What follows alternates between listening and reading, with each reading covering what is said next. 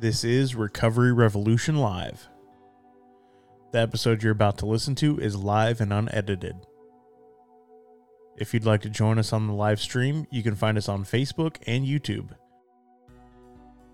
Facebook.com/Recovery Revolution 100 or search Recovery Revolution Live on YouTube.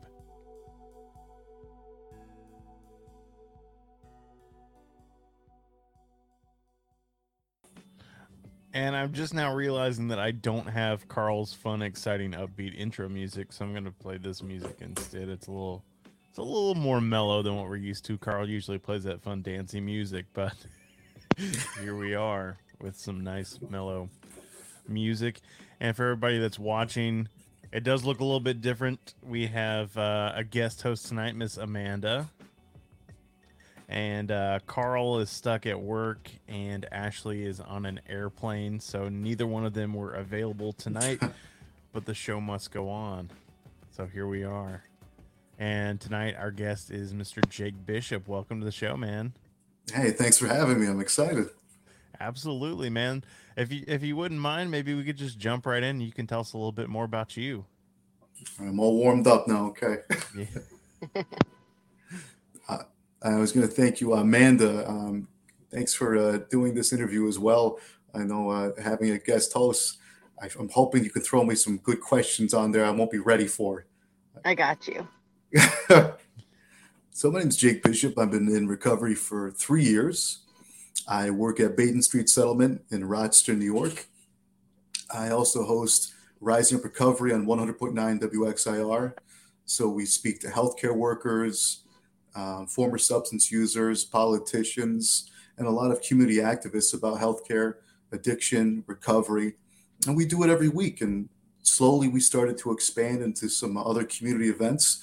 And we've been very blessed to be able to put a meeting together actually this week with a lot of community members and leaders who are going to be changing our nonprofit board so we can start making some sober living housing in Rochester, New York. Oh, that's awesome, man. It's always good to hear about people that are on the front lines that are out there doing the work and being involved with the community. It's awesome, man. Yeah, being at Baden Street now, Baden Street Settlement, they hired me because somebody on their staff was listening to my radio show, and I had just said, "Hey, I'm a certified peer now. I'm looking to be able to help out in some sort of way." And they contacted me via Facebook, like so many of these connections we make. Mm-hmm. And next thing I know, I'm working for them as a care manager, organizing people's contact with providers, scheduling any sort of appointments they have. And it's been, I got to say, some of these people are pretty stubborn I work with because I remember being in recovery like that. So it makes it that much harder to work with. So I'd love to hear more about the radio show, how you got involved with that. Is that something that were you in radio and broadcast before you found recovery? What is that how did that play out? God, no. I was, I think everybody had mentioned something about, hey, listen, I think, you might be interested in doing something in entertainment one day. Of course, mixed in with a lot of arrests for trafficking and distribution and a lot of other drug arrests. I found myself in my first few months of recovery.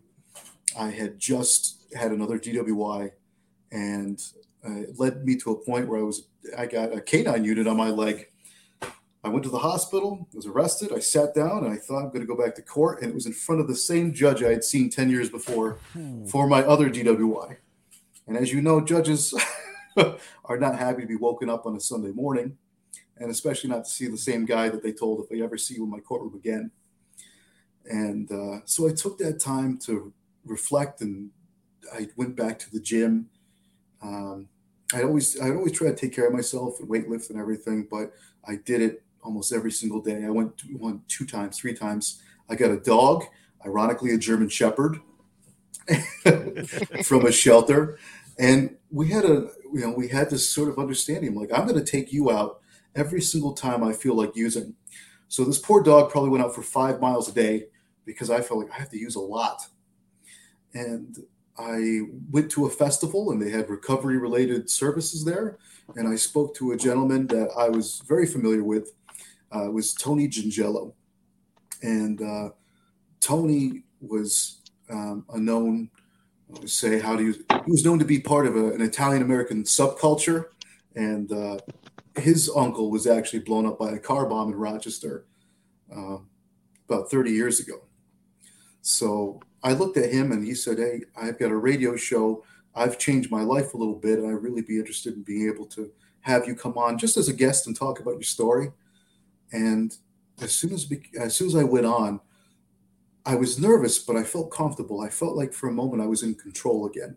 All that excitement, all that terror of knowing what the next day of recovery was going to be like, and still having a criminal case above my head. I said, "Hey, I think I might be able to get somebody else." And he said, "Well, perfect, Jake." He's got a very deep voice. "Jake, I gotta tell you, you gotta come on again. You gotta come on the show." And I said, "Let me get the mayor of this town, Robert Corby." And he was a Pittsford mayor of a very nice suburb here in Rochester. And he came on the show and we talked about addiction. He said, there's a lot of people in recovery in the suburbs. There's a lot of overdoses that people think it's only in the city. It's only based on minorities. And that opened the doors for us to be able to speak with people like Senator Jeremy Cooney, who legalized marijuana in the past year, Assemblyman Harry Bronson, and not a lot of great healthcare workers and former substance users that were willing to share their story and talk about some of the things that had got them through the recovery. We started off in a small little radio studio where as soon as you touched any of the boards, you could tell the wires were hot, or it felt like it was about to light up in flames if you touched the wrong button. And we had to upgrade. We got a good upgrade through a studio at Extreme Radio. It's 100.9 WXIR. And Extreme Radio is across the country, but they have a studio here in Rochester that they've generously allowed us to use, and we've got sponsorships. And it took us about a year before we got in there, but the past 2 years, all our shows have been out of there. They've got great capacity. They've to have guests from out of state because obviously during COVID, that was a big hurdle for everybody. I couldn't have anybody come in. If you did, you had to wear a hazmat suit or you had to be careful of shaking people's hands. It was limited to one person. And so I got to talk to a lot of people outside of Rochester, and then it started to become people outside of the country. And I think that's kind of the direction that we're going into right now with Rise Up Recovery. We're not just we're expanding with local people, but we're also trying to get into a network where we can speak to people across the country. That's awesome, man. And I love just the story of you guys starting in that little tiny studio with terrible equipment and it's terrible. Just, I mean, I feel like it's all of our stories, man, like starting from the bottom and like working our way up and finding our voice and finding our niche to be able to give back to the recovery community. A few minutes ago, Randy Beard posted about using any and all platforms to educate, and I think that that's so important for us to use our voices and whatever our gifts may be. I never thought that I would be doing something like this. You know, I'm the kind of guy that likes to be behind the camera or the one like at the board. I'm not the one that likes to be in front of the camera or behind the mic. And it feels like it just kind of fell into place that I am where I am today. You look like you're in like Joe Rogan's studio right now, so that may be. Sometimes it feels like that, and hopefully I'll start getting those Joe Rogan paychecks one day. But for now, this is just something I do in my free time. That's another thing about recovery. It's always a lot of free time for us to be able to do what we want to do for other people in these support groups. Absolutely. And JR is requesting that I put the link for your show on the chat. So give me just a minute, JR. I'm trying to multitask here, man. So Jake, if you don't mind me stepping in, do you think that like the radio show, has that like been kind of like a blessing to help you stay sober? You know how they say like meetings, you need to be like participate and be active. Would you say that like the radio has kind of given you a little more of like a oomph into the like community? For me, there was two parts to it. One was my life before recovery was linked very into, criminal exploits. I was in 2015, I was charged with trafficking and distribution of 133 pounds of marijuana. And it's for, you know, having that connotation, having that reputation followed me. So being able to cleanse myself by being able to speak publicly about recovery made me accountable. It made me feel like I made a mistake, but I want people to see that I'm trying to build back, you know, day by day, 1 hour at a time with one guest a week. But for that moment, it made me think, I'm like, well, I'm doing something to serve back from what I took in Rochester. And even if it takes me my whole life, I'd be prepared to pay that debt back. And it was cathartic. It did feel like I didn't get into AA, I didn't get into NA, but I wanted to expand on that. In fact, one of the blessings about this is I've been able to turn Rise of Recovery from just a radio show and move that into a direction where we can have community events. In the past couple of years, we've had giveaways. You know, we've put out, you know, hundreds of coats. We have turkey giveaways, holidays. We go down in Joseph Avenue, which is hit very hard right now by a lot of crime. You know, last year we broke record over almost 100 people murdered and shootings. Yeah, it's a terrible location for the murders.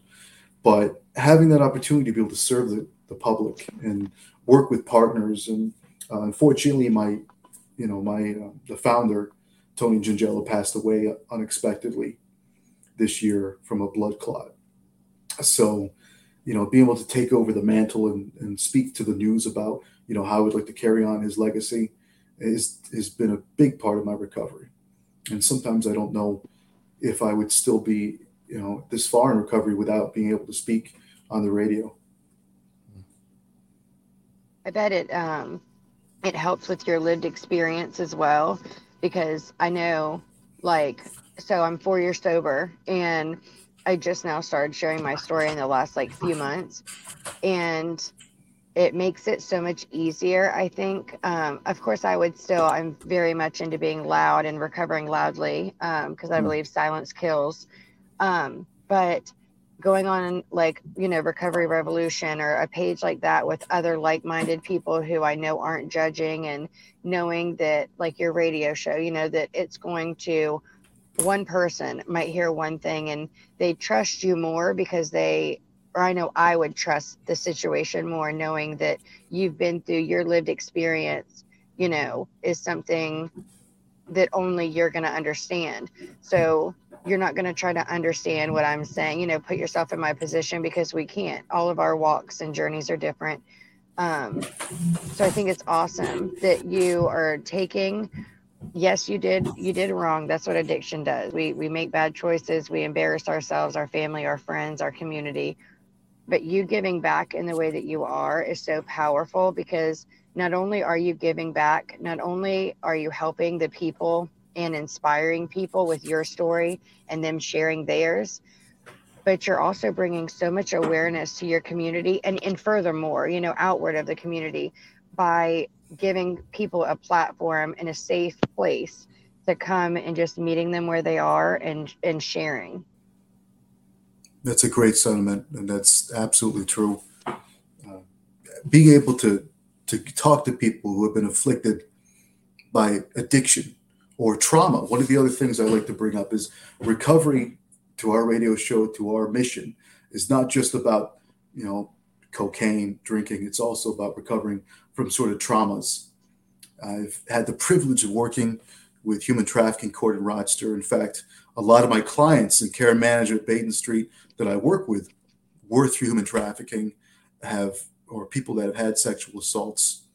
And so, in that, to me, has meant that I can share resources, places like the Center for Youth that help homeless teens in Rochester, people with 30 years experience who have seen that there's been an uptick in sex trafficking of children in the past 5 years, more than they've seen in the past 20 years with the exploitation. So it gives me a great honor and a privilege to be able to tell people it's okay to share your story in a safe place, in a comfortable place. I haven't been through what you've been through, but if I had a guest that shared her story or their story, and then I have another one, I can say, hey, listen, we're building on the strengths of everybody that's spoken before you. And now you've set a precedent where people could speak freely and be open without being judged.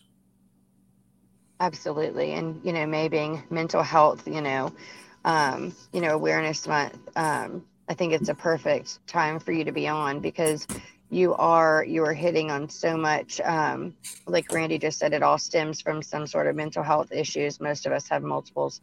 It's so true. Trauma, domestic violence, survivor's guilt. I mean, it's you working the problem is amazing, and it's a huge step. But if you only work one problem and you don't investigate why that problem built so, addiction built so terribly and quickly and spiraled, there's always going to be something underlying. And we can start to try to solve the addiction problem, but depression, anxiety, especially social anxiety, that going out on the town, just like having to feel something, I've got to have this. If I'm going to go party, I've got to have this. In Charleston, when JR was at our event, I work for Wake Up Carolina, and we just had a silent auction for our 5-year celebration. And we were raising money for treatment facilities, scholarships, detox, harm reduction, Narcan, all that. And it was a non-alcoholic event. So we had mocktails instead of cocktails, and we named them, like cute little sober names.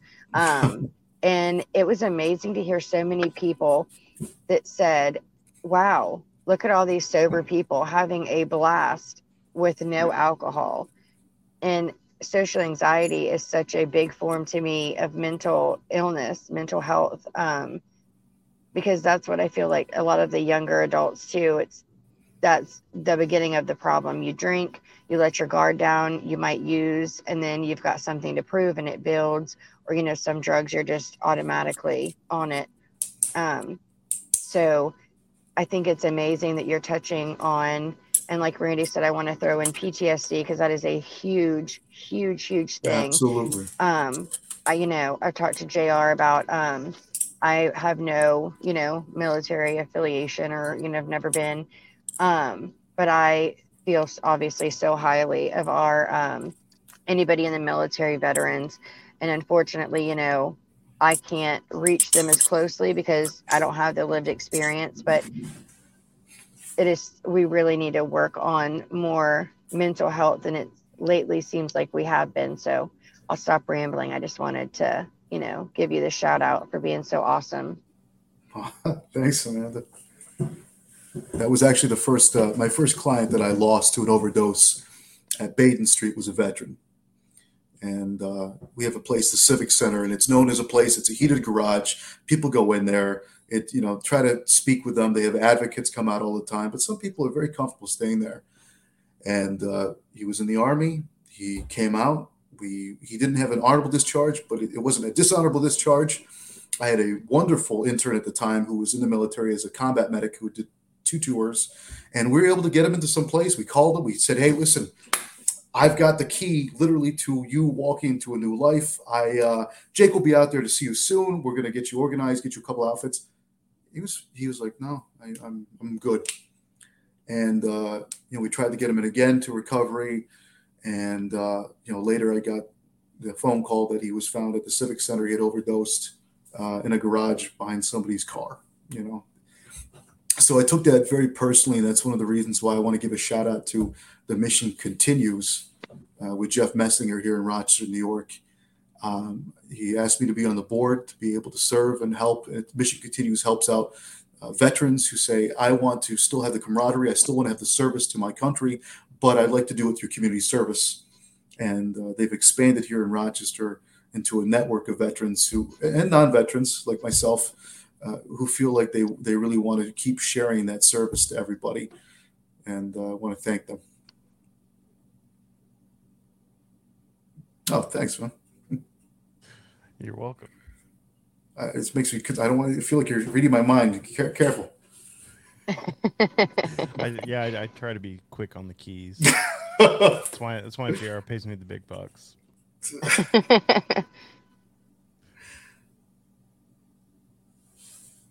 And I also feel like, it's so funny that we have never met, Amanda, and something as organic as a mocktail event is something that we did here in Rochester, and it was going to be a sober bar. My partner and I, we just said, hey, listen, we know we can make some good drinks. We know that there's something there. Let's test the waters a little bit and see if we can do East Avenue. It's a stretch of bars. Let's see if we can get people to stop for 1 to 2 hours and use all the money that they make from that time into charity. But we'll see if people can serve. And it worked. And COVID hit. And we lost the enthusiasm, the excitement in that moment to be able to do it. But I think it's so funny. You guys have the same kind of stuff going on. Yeah, it's amazing. Because there's so many people that they don't believe that you can have, and we had so many people like donate, like JR, like I said, he was there, and we had like a huge like Liquid Death like donated a bunch of drinks, and we had cookies with our emblems on it. We had a guy named Hank, and he's in recovery, and he came in and he did all of our like band and music. Our community is really amazing at really rallying together. And JR, I have to just throw his name out again because he is so wonderful at like picking people from any, like, putting everybody together and really like building it. He's very supportive of every community, any kind of recovery, anything based like that. So it was a really cool thing. People were shocked. I mean, they were floored. And we have a couple bars downtown that are starting that are, I think we have one, I want to say they haven't given an actual release date, but I think in the near future, they're going to be opening, and it's a complete sober bar. Yeah. And I'm stoked because I've never, I'll say quote, had a drinking problem, but I don't put myself in the position because I don't, one drink could, mess my head up and then I could make a bad decision. That's just my personal lived experience. That's nothing about anybody else's way that they recover, just personally. So I'm really excited to be able to like engage in like socializing, because we've talked, JR and I, that we need a bigger like sober scene. There's a lot of us and we isolate. It's so normal for us to just isolate, be ashamed or, whatever, kind of be left out of events because there's alcohol or whatnot. So I'm excited to experience it. That sounds great. And I'm glad that people are finding out that a mocktail is not just Sprite with a little bit of club soda and some maraschino juice. Because I know we had gone through some phases of drinks, and I'm like, I'm not going to get a hangover, but I'm definitely going to have diabetes by the time I finish this drink. And I was also going to say, I got to thank JR for sharing his book too. That was a very interesting read, and I'm glad that I could share it now with other clients too. Yeah. I know he's got like arachnophobia right now, or whatever bite he had going. Uh-oh. Do you mind me asking a little more about, are you comfortable talking about your like active addiction and what you like, kind of your journey through active addiction into sobriety? No, of course. Yeah, absolutely. I'd love to. I started off, I was about 13 years old. I was down with family in Nantucket. And I think I knew I had a drinking problem when I was given, your family gives you a little bit of cash to go shopping or whatever. And I used my money for a flask. I was like, oh, this is sophisticated. I'm sure this means my drinking will look cool. And I did. I bought a little flask. And at 13, I was going into school with my, little flask filled with, it was thinking back how horrible it was now. I would mix in vodka with whiskey, with wine, Bailey's, cream, whatever I could mix in, so it didn't look like everything was being drank all at one time. And then it became like a beer before school. I would drink warm beer, guzzle it down. And about the age of 15, that's when I started cocaine. I was at some hotel parking lot. I was selling weed with a couple friends of mine, and they introduced me to coke. And they said, Jake, this might be a big thing for us if we can get people, get you out there and talk to people.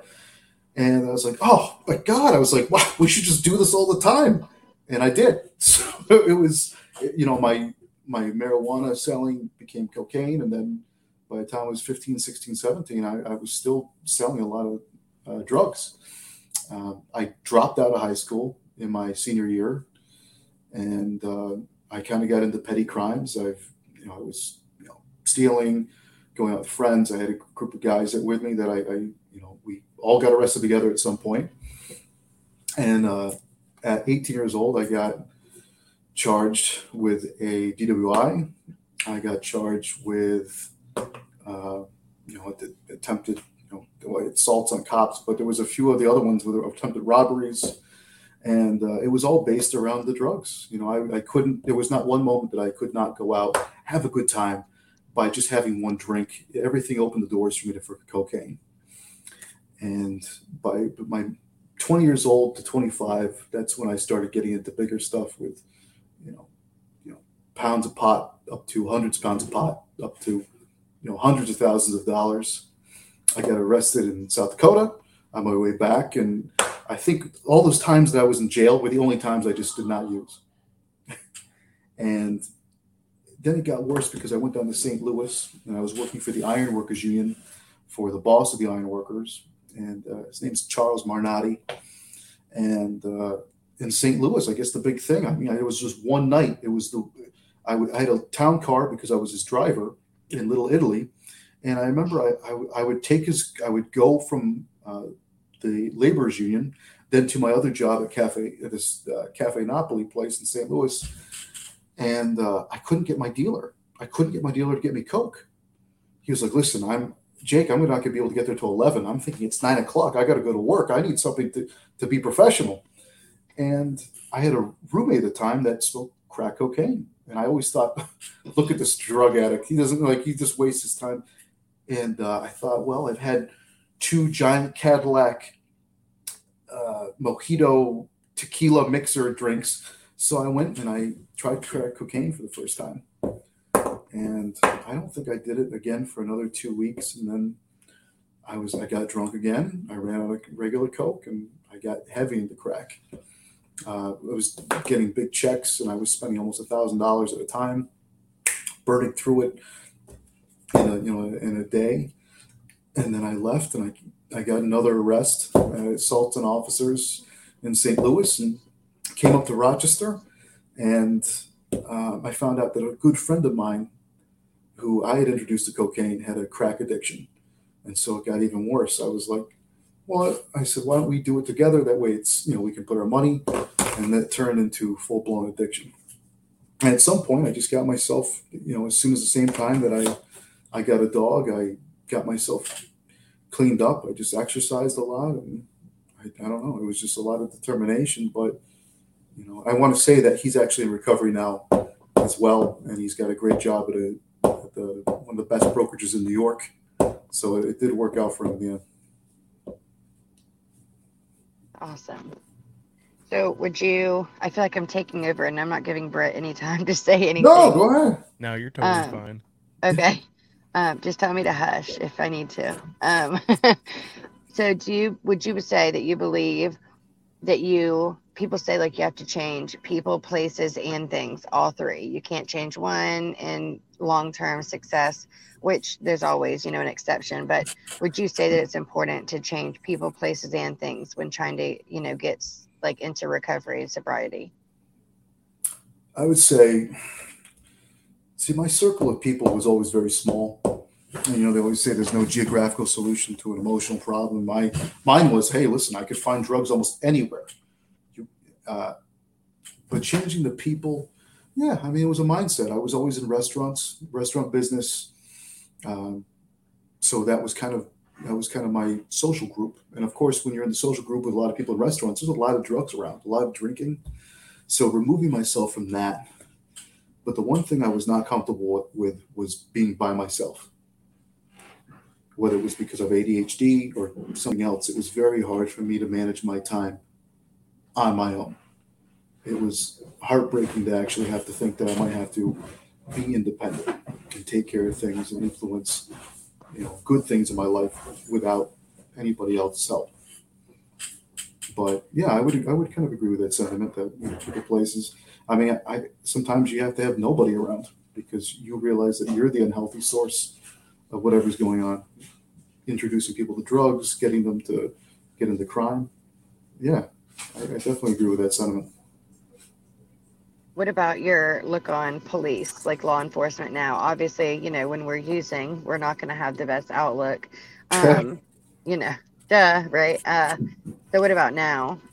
Do you think, I mean, obviously your relationship, I'm assuming, with the law enforcement has changed. Yeah, absolutely. I think, I'll be very honest, I don't think there's a time I was ever pulled over that I did not get an assault on an officer. I think in the past 17 arrests that I had, 6 of them included assaults on officers. And in fact, I went as far as to get a silence tattoo on my neck before I went to court because I wanted to make sure that people understood. I don't contact the law. I don't speak with the law. I have no respect for them. My family, we had a disregard for police officers. We were sort of trained, instructed. It was learned that we don't trust them. We see them as the opposite, and that we're on the gamut between each other. They're on the other side of the spectrum. And then I met somebody. It was an officer who works at the opioid task force. His name's Deputy Mike Favada, and I wanted to know. I don't think I spoke to a cop since willingly since the DARE program, and I heard about a friend of mine. It's okay to share this because he's public about this. Jeremy Marconi, who I went to high school with, and I found out that he had overdosed, and it broke my heart because Jeremy was a brilliant, happy, good-looking guy that had everything going for him in that moment. And I found out that the opioid task force was comprised of an officer and a special team that would work with services, work with people, find them. And on Christmas, my buddy overdosed, and Deputy Favada went to the house and said, "I'm not here to arrest you. I don't care if you have drugs on you." His family's all Sicilian. They didn't want to have to listen to this. People come into that. And he said, "But I can get you the treatment.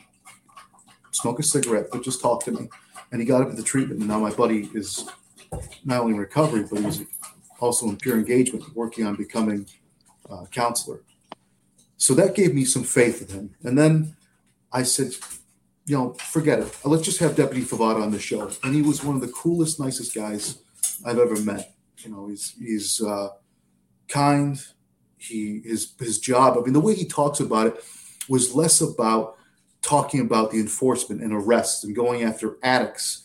He was talking about it from speaking from experience of the people that he's helped. And I could tell that it really pained him knowing that there was people that he couldn't save.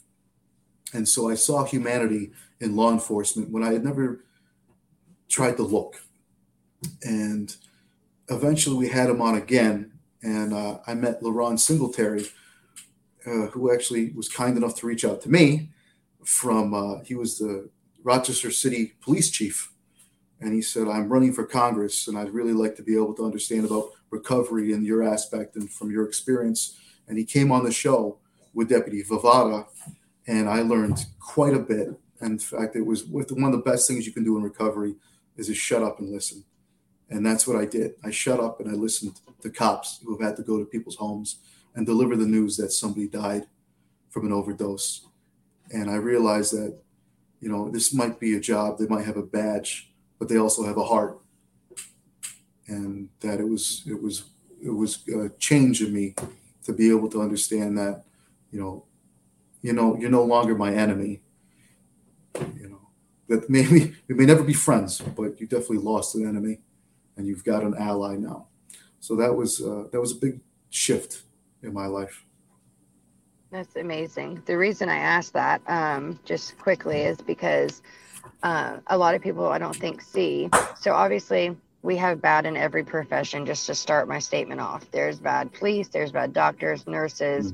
I mean, there's bad everything, construction workers, iron workers, recovery coaches. I mean, there's bad of everything. However, police, law enforcement, obviously they get a bad rap. And so I really believe that helping your community really does start like you've done, bringing them on your show.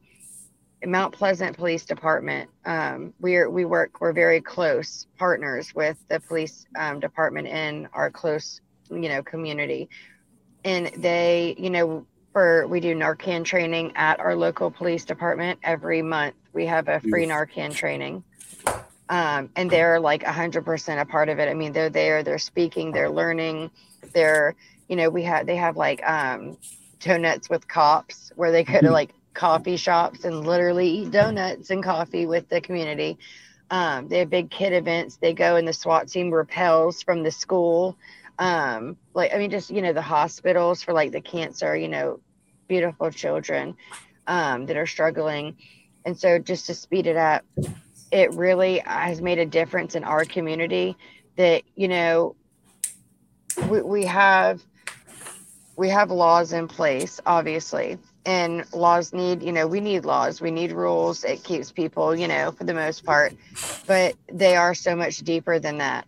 And so you really getting to the personal, that there is a heart behind that badge, and humanizing them really does make a difference. Because with addiction, of course we're gonna hate them when they're arresting us. We don't want to go to jail. So it's a really cool thing that you brought them on, and I'm really glad you experienced that, and it made other people experience it by bringing him on. Yeah, thanks, Amanda. That being said, if I'm at a four-way stop and I have the chance to cut off the cop, I'm still doing it. I'm going to take it.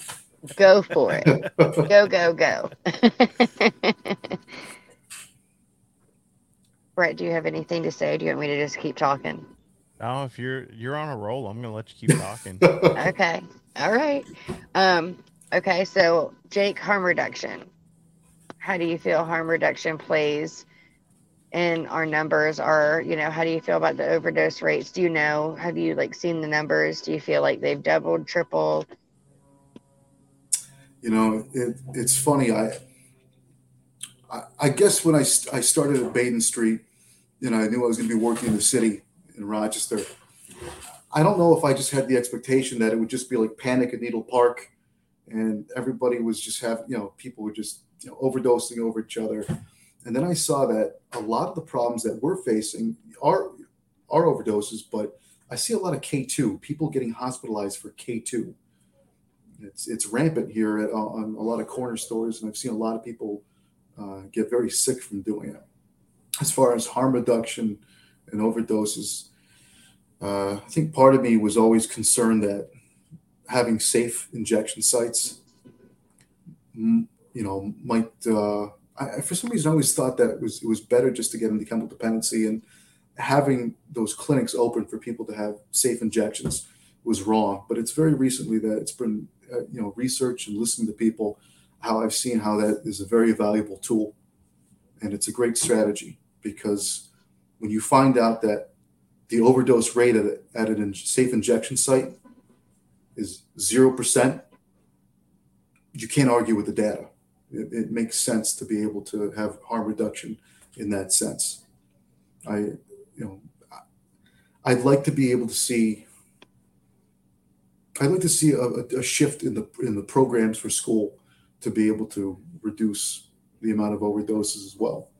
I mean, the police have already said that their program didn't work. If anything, it influenced it in a negative way on the behavior of kids with drugs. But I feel like there's more opportunities and exploratory visions of what people could make for school, for kids, especially in the next 5 years. You're absolutely right. We're seeing a lot of pushback for, a lot of people are very focused on high school, and we should be. We need to be focused on high school, college, but we're seeing numbers in middle school. I mean, and the education and the awareness starts in elementary school. Like I said, I'm 4 years sober, and I lost my husband to addiction, and my kids, they're about to turn 12 next week and 8, and they witnessed a lot of things. And although, again, you would think that would make you go the other way and not, use, or it would teach them I'm very open. I carry Narcan. I train Narcan. That's part of my job is harm reduction, HIV, Hep C, like program assistant type, like testing, peer support, any kind of Narcan training. So I'm heavily into, I think everybody should have Narcan. And so we're really trying to get into the schools, middle school, high school, and up. And we're seeing so much pushback. They don't want to admit that it's a problem. They don't want to admit it and let us in. And we've had a couple breakthroughs. Nancy Shipman, our executive director, and our Creighton's House, which is our young adults outreach coordinator, Taylor, they have gone to Wando, our popular high school, and they've spoke, and they've really brought a lot of awareness and help people. But I 100% agree that we 150%, we need to get into these, like JR just said, early education programs in schools, because that's our future. I think one of the most important pieces of being part of Rise and Recovery is being able to do research and find out what works, what doesn't work in other areas. And I'm jumping way far ahead. I'm sure my everybody on the board for Rise and Recovery is already like, Jake, don't push it. But, as far as sober living housing, that's something that I want in my community. The second thing I want is I want a recovery high school. I want a place where students who are in recovery or facing addiction and have struggles, including traumas, can go. There's over 50 recovery high schools in the country. Some of them are run as charter schools. Some of them run through public education. Even if the funding is done for 5 people to be in a school, or 50 people, that's the range, about 5 students, 50 students. That's something that I think that should be in almost every community. I can feel it. I feel like if you have young people who are strong enough, intelligent enough, and passionate enough to say, I do have a problem with addiction, but I know that it's something I can overcome if you give me some help. And we have a team ready to be able to help them in the system early on like that, I think we're going to be able to have a better future for them. I know that if I, at 15, when I was doing my first line, if I had gone to school the next time and someone said, hey, if you feel like you're struggling with addiction, you feel like this might be controlling a lot of your life, even if there was a 5% chance I would listen, it would have been worth that. It would have saved a lot of heartbreak for me and a lot of heartbreak for all the people that I hurt from that time on. Yeah, that's amazing. And I don't know if I should admit it, but I didn't even know that there were recovery high schools. That's probably really slack, but I didn't, and that's amazing.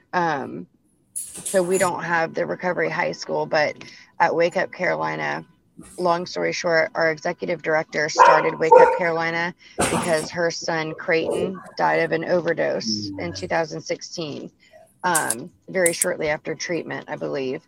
And Nancy, as his mother, saw a need in the community. A lot of moms, they started a mother's gathering. Husbands started wanting to come. They started a father's group. We have a siblings group once a month virtually. But then we saw that there was a huge need for young adults. And there's things for adults. I wouldn't even say there's enough for adults and enough options, but there are options. But young adults, especially 5 years ago, it was, they didn't want to say, oh, I'm going at 14, they didn't want to say, oh, I'm going to a meeting. Oh, I've got to go to NAAA or whatever. So they named our program Creighton's House. So Creighton was her son's name. And so when the kids would tell somebody, oh, no, I'm going to Creighton's House, it sounded like they were going. And that is the goal, is to make them feel, and for them to feel that they are coming to a safe place, a friend's house. And they have built that program up to 20, 25 or more young adults every single week. And I'm talking ages like 13 and 14 to like 18 to 21. They have once a month, they have a Creighton's night out. They go and do either movies at the office, and like they have pizza every week, and they go bowling. We have like a Christmas festival light thing, and they go there. I mean, it's really absolutely amazing, and it's making a huge difference. So the recovery high school, I really am going to look into, because that's amazing. Please do. It sounds like you guys have a lot of innovations that I will all be stealing by the end of the show to do around. That's okay. That's what we're here for, right? Friends in recovery. As far as, So oh yeah, please go ahead. Go ahead. how do you feel about all recovery? So, and you got 12 step NAAA. What about MAT treatment? All of the standing on your head, whatever.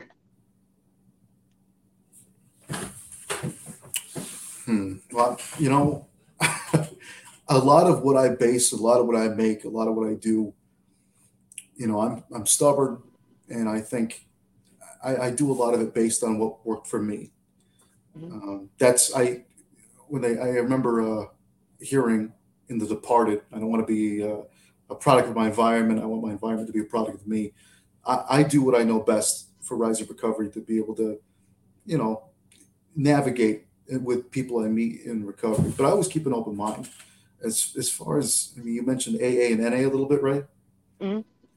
That's something that has never been a part of my recovery. It's never been a part of anything I've done in the past 3 years. I feel like, in honesty, I've had some restrictions with that. I've had a very difficult time being able to break into that community. And even if it was something I was trying to serve or organize, I feel like it was, I didn't quite connect. I feel like there was a bit of a hierarchy, even in the recovery world, about, sharing and networking, communicating. Recovery out loud is amazing and being able to do that. But me being in, and maybe it's honestly just me, because if I go into an AA meeting or an NA meeting, I get triggered. There's very few times I'll get triggered. But sitting down and listening to something, it puts me into a very awkward position where I don't function well. But Matt and stuff like that, absolutely. That's what I was looking for. No, just kidding. Just kidding. So I want to take a second because I know people are watching, and this is my biggest little quote movement that I want to really harp on and for a second is all recovery. And that is a very big part of Matt. So my recovery journey, and everybody's is different, and I respect all 12 step NA, AA, but I'm like you. 12 step did nothing for me. Now I know 100 people that it's done amazing for. It just, again, my lived experience, it did not do good for me. NA and AA type things, I left feeling worse than I did when I got there. And again, just me. However, Matt, when I started the methadone clinic, and when I say I'm 4 years sober, that was the day that I started the methadone clinic, starting February 1st of 2018. And it did such wonders for me that when my husband was killed 3 months into my recovery, I was able to stay clean. And there's some strength there. God is an insanely huge support, family. I mean, counselors. I mean, on and on. But I truly 100% believe that if I wouldn't have had the methadone and the clinic itself, I wouldn't have made it. And I have been shamed for years to not tell my story, and to not admit that I'm on Matt. And I have a very close friend who I've gotten extremely close with lately, and when we started talking, she told me, that she was sober and that her first year was on MAT treatment. And then I shared my story, and she, heard it. And I very loud and proud, MAT is recovery, any pathways, all pathways. Your journey is your journey. I'm just glad you're alive.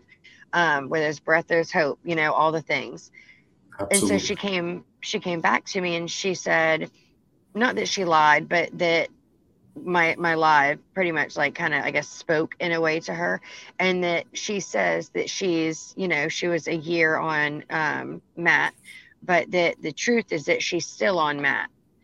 She's just been shamed and not wanted to admit it, and that through me being so loud and so proud and continuously just throwing it, Matt is recovery, Matt's recovery, no shame, no shame, no shame, break the stigma, that she felt more comfortable to admit it and speak on it.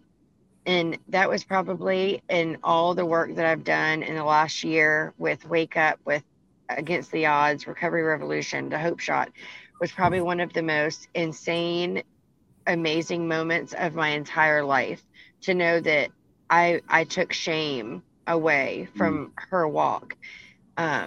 So I 100% agree with you. Just because those paths did not work for us, for me, this path did. And it is recovery, and it is a path, and it's our story and our journey, and it's always going to be different. We support each other. Yeah, absolutely, Amanda. Having the opportunity to speak people about their recovery, what worked for them, and also what doesn't work for them. It's a learning experience for me. And if there's anything I want people to take away from Rising Up Recovery, with what we're pursuing, what we're looking for sober living, to be able to hire peer engagement specialists, to be able to work in our facilities, is that we want to have recovery through service, deeds, not words. I want people to feel like they're being a part of something. What my recovery, I know that my recovery became very, it was at the best point, or the highest point, when it became less about serving me and more about how I could serve someone else's recovery. What could I do? I'm in a healthy place. What can I do to give my time, my experience, and my knowledge, as limited as it is in recovery, to be able to guide someone else's efforts, just like people did for me? Because, I think about AA, NA, the times that those were made, the stigma was at the highest. Stigma was, I had somebody compare it to like a speakeasy. You go in, and it's, behind closed doors, and, you have a network of people that are almost hidden. And I've got friends in AA and NA. My girlfriend, she's been in recovery. She's been amazing. She's my inspiration for recovery too. But, we do clash about that sometimes. And I do think about the value of things like MAT, like AA, NA, even Heroin Anonymous. I remember I was in a group for Cocaine Anonymous. I'm like, if it's Cocaine Anonymous, you should probably be in there. And it was not something that worked well with my, day-to-day addiction. Absolutely. Brett. I'm still here. I know you're here, but do you want to say? I have like 4 questions left. No, go Jake for it. Jake said, I hope you got questions, and I got questions. Man, you're an all-star. I don't even have like a pen and paper in here. I like that you cut the questions down. I started off having a lot of questions in my interviews with people early on, and then I realized, I was like, sometimes it's a little more fluid if you don't have them prepared, and you throw them at the last second. And yeah. I didn't always like the answers though. So far. I like them so far. I won't tell you though if I don't. Okay, so let's see.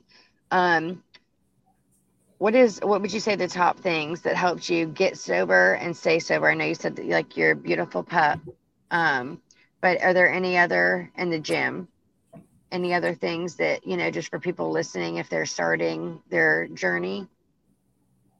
Yes. Yeah. Being humble. That was not a strength of mine. Maybe that's why I wasn't so into some of those support groups, because I had to be humble. And I found that in my recovery, I had to understand that sometimes you don't have to surrender. Sometimes you have to, you don't surrender because of something. You find the strength. There was a time, I've got a beautiful canal behind my townhouse, and sometimes I would walk along that canal, and I thought, I'm depressed. I've been arrested so many times. I'm most likely going back to prison. I did cupcake time, like 2 years, and I would walk along that canal, and sometimes it felt like my feet weighed 100 pounds. That next step, just to be able to walk And I started doing that because I got told by this guy, Robert Veeder, amazing counselor. I'll send you guys his information. He's incredible. He told me, he said, it's 15 minutes for every craving. So I was like, well, I'll go out for a 30-minute walk and I'll go all the way around. And I got to tell you, there were some times on that canal that I felt like I could have walked into the water and just disappeared. I felt like I could just melt away because, maybe it was suicidal, maybe it was depression. But, in those moments, I said that next step, getting around, finding something else, going to the gym, whatever it was. So, I guess finding that strength in every moment that you can take and realizing what your potential could be and what you want your potential to be when you are in recovery. I walked my dog. I took her out. I went to the gym. I organized my time. I found community service. I wanted to be of use. I think so many times that people early in the recovery, that's like, what can I do for me? Can I go to here? Can I do this? And for me, my focus was, I'm not good with myself. What can I do to be around other people, but be of service to them? So if I could recommend anything, it would be find your strength, imagine what your potential could be, get some hobbies that are healthy, and try to be around people who are like-minded or even not like-minded. There's tons of people that I don't agree with sometimes. My best friend, I can't stand him, but Danny Hefner, if you're listening, I hate you. But he gives me my best ideas, and he was very supportive through everything.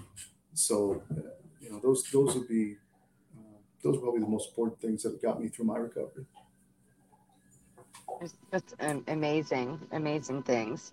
My best friend for years, her name's Ashley, and it's we're the funniest pair because I have done drugs for years and years and years, and she's never done any drugs. She's never smoked weed. Yeah, like polar opposites. I mean, there's just nothing but like complete polar opposites, and she's the most amazing person obviously I've ever known. Not judgmental. When she got with her boyfriend, she was like, he was doing drugs too, I knew him, and she's, like I said, she's an amazing person. So he, that was his inspiration, a huge one, to get sobered up. And he quit smoking weed and everything. And I remember at that point, she didn't understand addiction. She didn't understand a lot. And she was like, if he smokes weed, I'm leaving him, And I was like, okay, dramatic. Quit being dramatic. But she didn't understand. And I'm not condoning, nor am I not condoning all pathways, all recovery. I'm good with whatever. Mm-hmm. But for her, it was such a mind, like, blowing experience, because I'm sitting here going, if he smokes weed, you're leaving him, but I'm your best friend. Like, what? I think she probably hated me quite a bit at times, but through people who we opposites attract, and that's for obviously friendships as well, because I don't like a lot of the stuff that she says either. Okay. So Brett has to help me on this because JR asked it to me, but I'm not sure if I'm saying it right. So they asked me when I came on, I think he said, what's the opposite of addiction? Do you believe that the opposite of addiction is connection? Is that right, Brett? You are correct. Yes. You get a ding. Hey, I got the ding. What? You could have had sound effects the whole time. No. I try not to use them when we're doing like serious stuff. For, like, banter times. Okay. So then, yeah, do you believe that the opposite of addiction is connection? I guess. I mean, I feel like it's relative. It's the context. I mean, there was not a time that I was not around somebody. My entire life, it was either a drink, there was people around. It was always very social. It worked well for traffic distribution because I would meet with people and connect, often over drinks, often being very social and connecting with people deeply. I'm not going to lie. When I was using, I could still have those moments where you bond with people and read them well. And then I got into recovery, and I was like, nah, I hate people. I can't stand. Every little thing, I was like, dude, they're breathing too loud. I think one of them made eye contact with me. I was like, what happened? Is this really, maybe this is me? After using drugs for 15 years, it's kind of like when your car is buried under the snow and you're digging it out and you're trying to make the shape of it to figure out how to get in. And I was like, I don't know what I look like anymore. I don't know what my identity is. So talking about the opposite of addiction, connection, I'm like, I don't know, I'm connecting with people now. It's a very small amount of people. I network wide, but as far as that connection part, I'd say it's a little more limited than it used to be. So it's hard for me to answer on that. I got a phone filled with numbers and emails and stuff, but there's only about 2 or 3 people I would call to be able to talk to that was meaningful. And maybe before, when I was using, there was a lot more people I could just call in the middle of the day or whatever it is to be able to talk over things. But at least this time, I'm not getting arrested after I talk. That is a very good positive. I'm still going to give you the ding. Hey, you got a ding. Thank you. That question was super hard when they asked me that. I was like, what? Like, hold on, wait, hold on, what? And then I thought about it. Like, I was thrown. I mean, if you look back, I'm sitting there going, that's a hard question. Like, it took me a second to be like, but so the Sphinx over here. Yeah, it's like, I guess it's like, from what I gathered from what they were saying, and I guess I get, so we're very social, it seems like, for the most part, when we're using, especially certain substances, because you're outgoing, you're numb, you're like, let's do it, and then you get sober, and it's kind of like we are like secluded, we isolate, especially in the beginning. You don't know, you isolate because you don't know where to go that's safe. You don't have a safe place yet. You don't know, there's shame, there's stigma, and you don't know who to trust.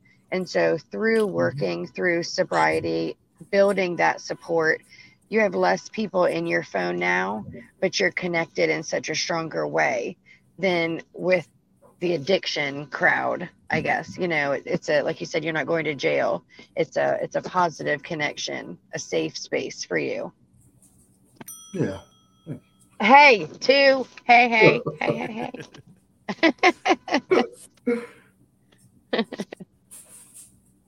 Okay. That is good. That is good. Let's see. Okay, biggest gift in recovery. Or gifts. You can do more than one. I won't limit you to one. Biggest gifts. So, best things I've seen in my life since recovery? Yeah. All right. One would be, well, as much as I love my sweet German Shepherd, Allie, she was a beautiful gift. Wonderful. I would have to say meeting my girlfriend, Abby. We were working with a mutual client. I was doing care management for her. She had, this woman had very serious schizophrenia, depression, anxiety, suicidal ideation, PTSD, rape trauma. I mean, everything. But she was good to work with. She was very pleasant. The human trafficking court said, hey, you'll be a good role model for her to learn it with men and understand them and so she could feel independent, but still rely on you for some help.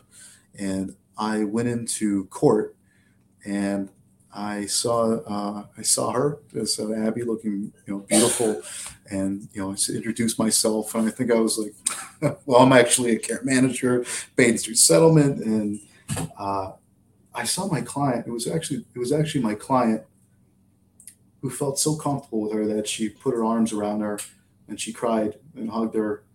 And there was a moment that I saw that there was this humanity, there was this heart and tenderness that I recognized. I said, that's something that is beautiful. It's a quality in people that maybe you'll never see your entire life, where somebody can have that kind of sympathy and understanding when she closed her eyes. and she felt safe. And I thought, she better be single because I would really like to be able to talk with her outside of work. So I said, listen, I'm a kind of a radio personality, and I'd really like to be able to pick your brain about being a peer engagement specialist in court. And it might be better if we spoke over dinner. Woo! Yeah. Oh, thanks, Fred. And we fell in love. That's a So, really yes, beautiful that story. So that would be that, Allie, forgiving a lot of people. That was another gift that was unexpected. You know, being able to sit somebody and understand it, and forgive myself for some things too. You know, that was all sort of gifts that I didn't even know.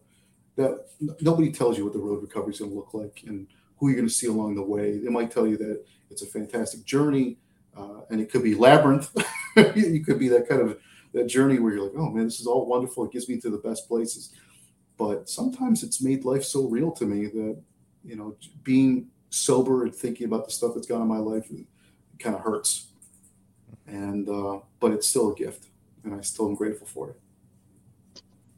Absolutely. So go ahead. I was gonna jump in because we have a question from the audience. Michelle asked, what's the average age kids start using? What age do we start talking? When is too young? When is too late? I'll throw that question to either of you. You know, I feel like now with TikTok, social media, I feel like an old guy already. But when you have opportunities to be able to introduce the things in a entertaining way, kids joke about it. Smoking weed, now it's legal. I mean, if you think about it, for the first time in New York State, at least for us, we've got, you know, marijuana. You can have a certain amount of it, but the problem is, it's hard to compete, you know, as a parent with certain media outlets when they're so easily accessible. And kids are so open nowadays about being able to talk about things. And I think it's a very important thing to say, hey, if it's 12 years old, 13 years old, I think that's kind of around the age. I feel like that would be a good time. Mainly because that's when they're getting into those places where they can actually get their hands on the stuff a little bit easier. Well, and she just posted a follow-up comment. She said she has a 7-year-old with 2 addicts, 1 in prison. She's asking questions. Oh yeah, that's good to be able to, you know, for somebody who has, you know, spent some time in prison, has, you know, has a daughter, and wishes that it had been able to have that conversation earlier on.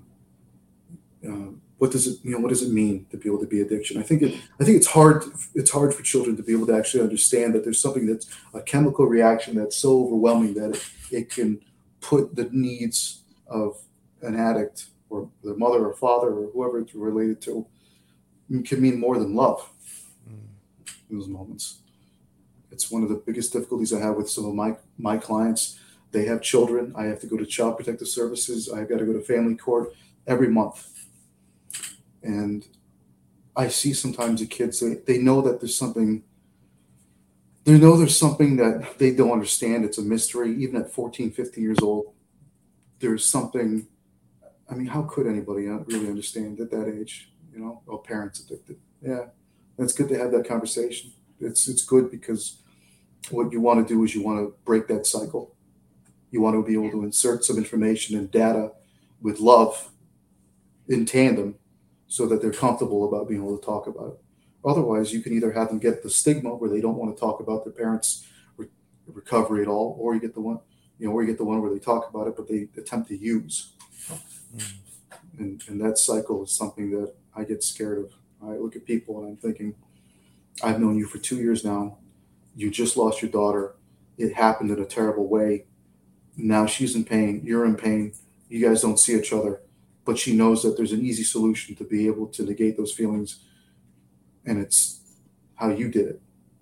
And that's a terrible kind of guilt and blame you don't want to ever put on yourself. I want to say too. I have an 8-year-old, and so I'm sure you've heard. I'm 4 years sober. So she was about 4 when I got sober. I also have a 12-year-old, so she was 8 when I got sober. And that was the ages as well, 4 and 8, when my husband, their father, died, which was addiction related. So the talk with them has been very hard, very hard. And because of my work, and I'm very much so on lives, I'm, Narcan training. My jacket says, ask me about Narcan training. So I have a lot of conversations about addiction. But what I realized, especially with parents, is that the biggest thing that my kids needed to know personally, my children, is that all the times that I technically chose to go steal stuff to get pills, and I brought them to the pill house and got, they would say, mommy's going to hustle and then going to the country to get blues. So mommy's going to steal stuff to go to the country and get Oxy 30s. That was their way of telling, what I was doing. And they were right. So explaining to them that that's wrong and that it's not okay, and that they were loved, that even though it's going to seem like they weren't loved and that the parents chose addiction over them, it's not that easy of a choice. You can love your children as much as anybody sober and still mentally not be able to make that decision. I don't believe that you can be addicted and be a wonderful, great parent. I don't know that there's a way to really juggle. You could be a good one, a loving one, absolutely, a present one. But Sure. For me, I don't think I could ever be I don't think I was a good mother until I was sober. And I think being open, yes, and explaining it, they're not going to understand. There's a chemical imbalance in serotonin, dopamine, and, all the receptors. They're not probably going to understand that. But how I explained it to my 4-year-old and 8-year-old at the time was that it was like a sickness. It was a different sickness. I was sick, and I had to go and I had to get help, and they helped me, and now I'm better. And as they got older, I would let out a little more things. They went to the clinic with me.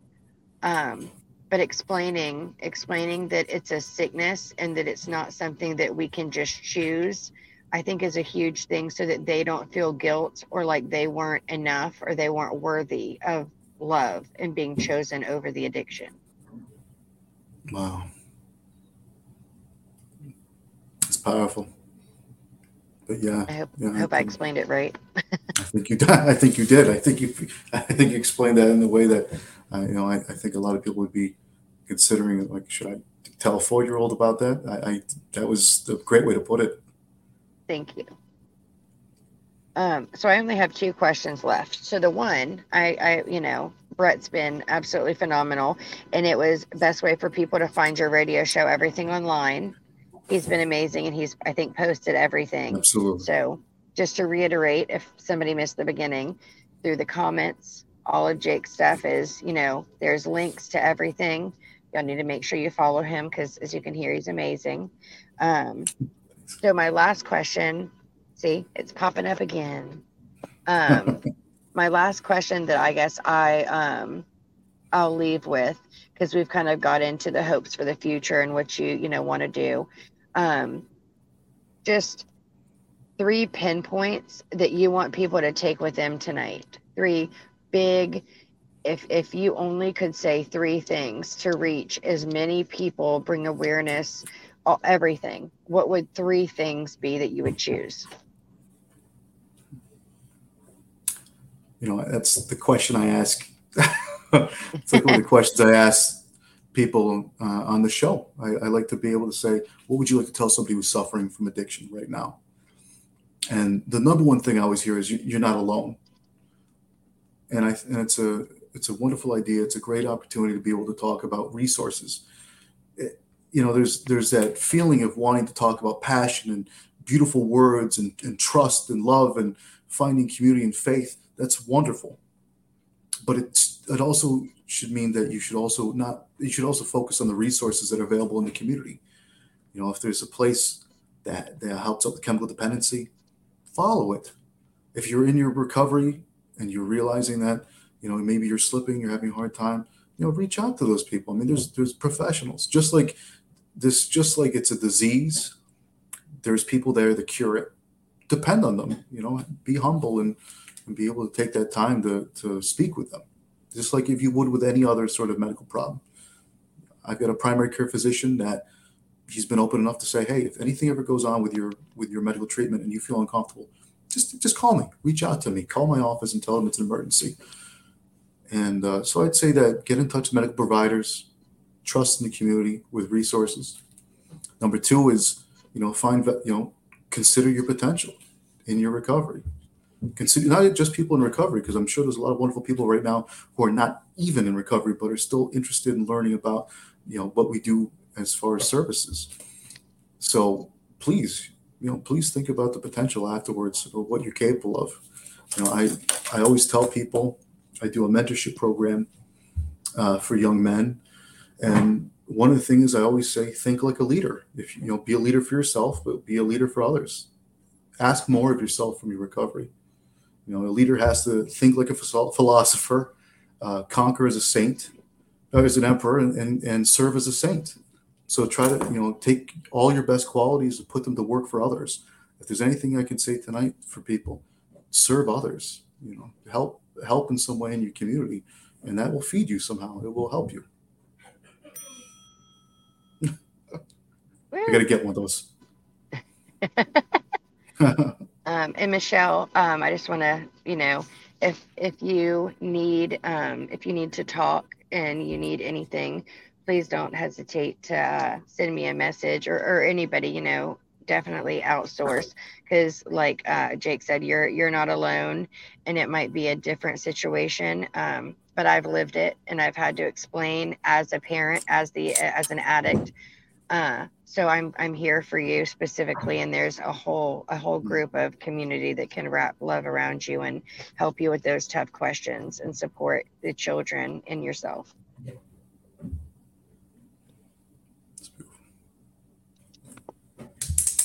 You got any other questions, Amanda? No, that was my probably 10 or so. Sorry, y'all. Thank you. Thank you. I enjoyed hearing it. It's very inspiring. Oh, and thanks, Michelle. Yeah.